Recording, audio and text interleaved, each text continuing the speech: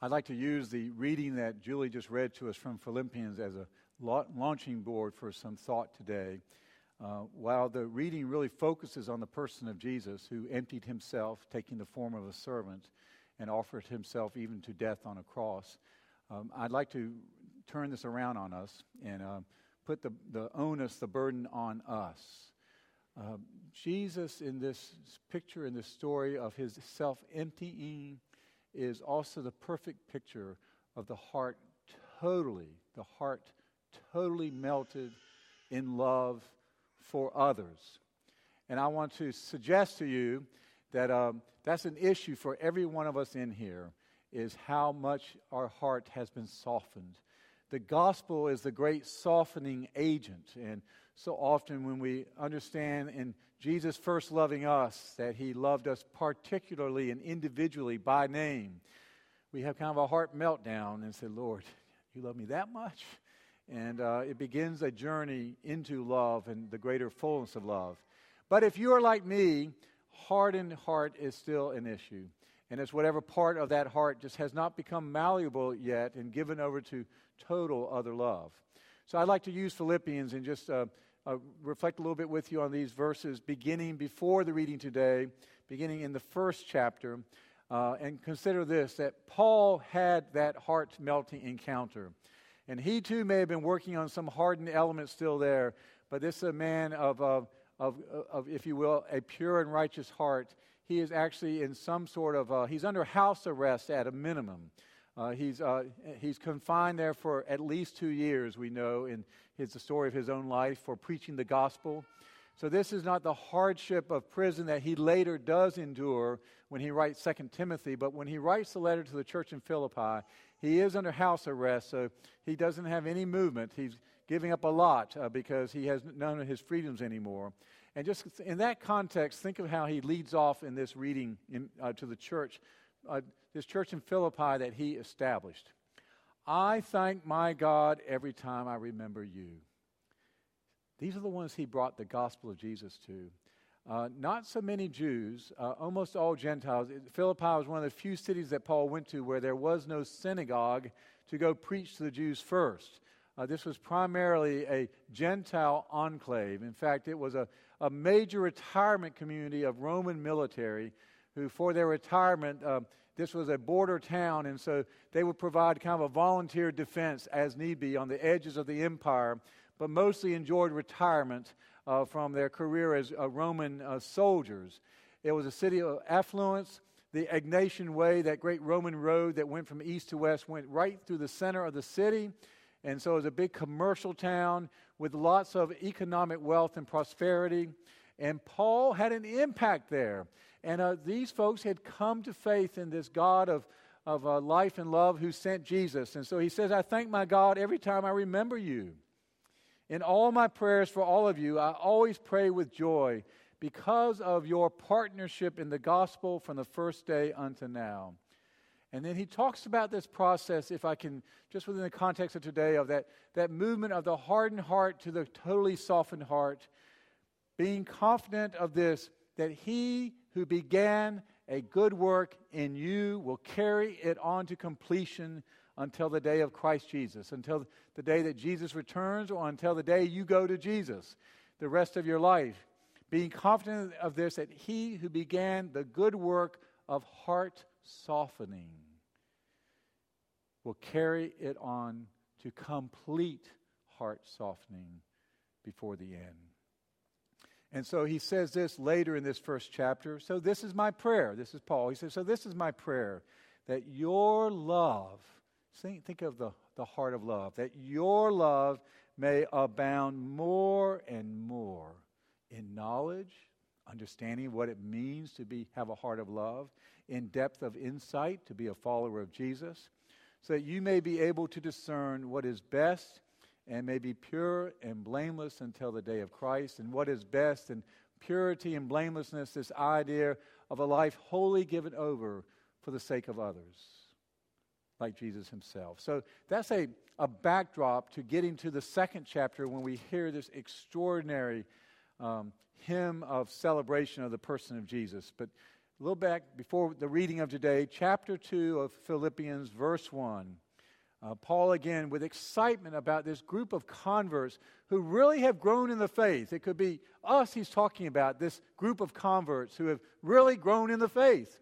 And he says, if you have any encouragement from being united with Christ, if any comfort from his love, if any fellowship with the Spirit, if any tenderness and compassion.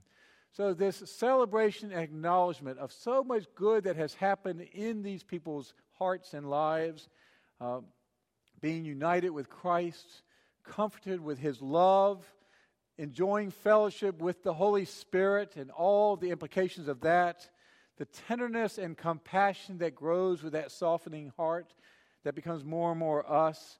He then has a qualifier, then make my joy complete by being what? By being like-minded, having the same love, being one in spirit and purpose. I think that like-minded is a trip-up phrase. It's probably a little bit hard to translate from the Greek. It's often translated like-minded, hyphenated. But what does it mean? Because if it means that we are all to agree all the time on everything, that's not very practical, nor does it sound very helpful. Have you ever had a discussion, for example, with what color we should paint the room? And there are 5 people who have an investment in this. And somebody said, well, I think it should be light blue. And I said, no, dark blue. You ever had one of these discussions in your family? Or maybe it's mom and dad with the children. Where shall we go to eat tonight? McDonald's? No way. Zaxby's? Well, possibly. What's the new restaurant out here? Mellow Mushroom? Okay, maybe. And so that is not what Paul is talking about here when he says, make my joy complete. He's talking about some pretty high stakes here. He said, if you really want, I'm here under house arrest. I have very limited movement. All I can do is write a letter out to you. I'm so excited for what God is doing in your life. But if you want to make my joy complete, if you want to bring it home, do it by being like-minded about how we love. By being like-minded, having the same love, being one in spirit and purpose. Being like-minded and being one in spirit and purpose, and having the same love as Jesus has for you. And that's when he comes to this glorious and beautiful hymn that we think maybe Paul did not write this hymn. He found it out there in the Christian community, and he embedded it here in this letter. It doesn't matter whether he wrote it or someone else. It is, in the Greek, it's very obviously a poetic, a wonderful poem of celebration of the person of Jesus. But he says, your attitude, your like-mindedness, in other words, should be the same as that of Christ Jesus. And then there's a reminder, well, what did that look like? Who, being in very nature God, did not consider equality with God something to be grasped. I'm just going to clutch and cling and hold on to my authority and my glory. Jesus does just the opposite. We sometimes tend to clutch and hold on and cling to things that give us status or position or establish us in some right way. And saying Jesus let all that go, did not consider equality with God something to be held on to, but made himself nothing. I mean, this is the glory of God becoming a human being. That's quite a step downward, in other words. Made himself nothing, taking the very nature, not only of a human being, taking the very nature of a servant. So a human being, that's a big step down from the Godhead, if you will. But not only a human being, it's not a human being with rights and status, not the CEO, the president, the head chief, but becoming like a servant. And then it goes even further. He humbled himself, becoming obedient to death. So a human being, yes. A servant, yes. A servant unto death, yes. And then Paul puts the final mark on this in terms of the movement Jesus made all the way down, even death on a cross. Because a person who was executed by the cross was executed as the most horrendous and awful kinds of persons, That was a cross of humiliation and shame. It was meant to be shameful and embarrassing. Men stripped and then beaten and then nailed to a cross because they were worthless. I mean, they were the shame, the scourge of humanity. That's Jesus, who's come from the heights of heaven and descends through his humanity, through his servant humanity, through his willingness to die humanity, for his willingness to die a shamed, humiliated victim on the cross. And Paul says, I'd love for you to be like-minded, having the same love, being one in spirit and purpose, as Jesus was like-minded and had the same love and was one in spirit and purpose with the God of love, the Father of love, our Father in heaven.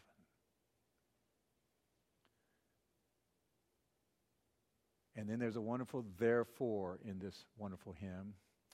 Therefore, what's the therefore? Therefore, we are taught to ask as we read through the New Testament. Paul loves the word therefore.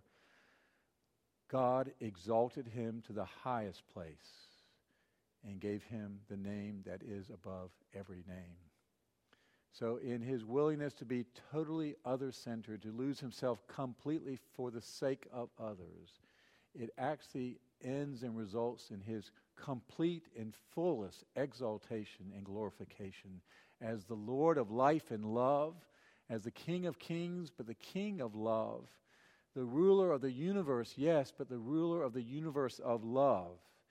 And so Paul says that in that exalted position, at the name of Jesus, every knee should bow.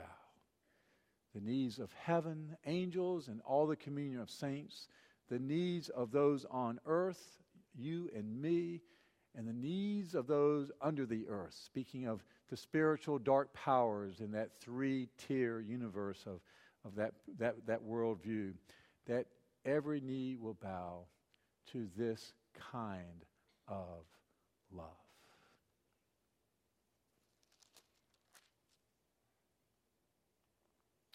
So, Paul then says in verse 12, therefore, what's the therefore?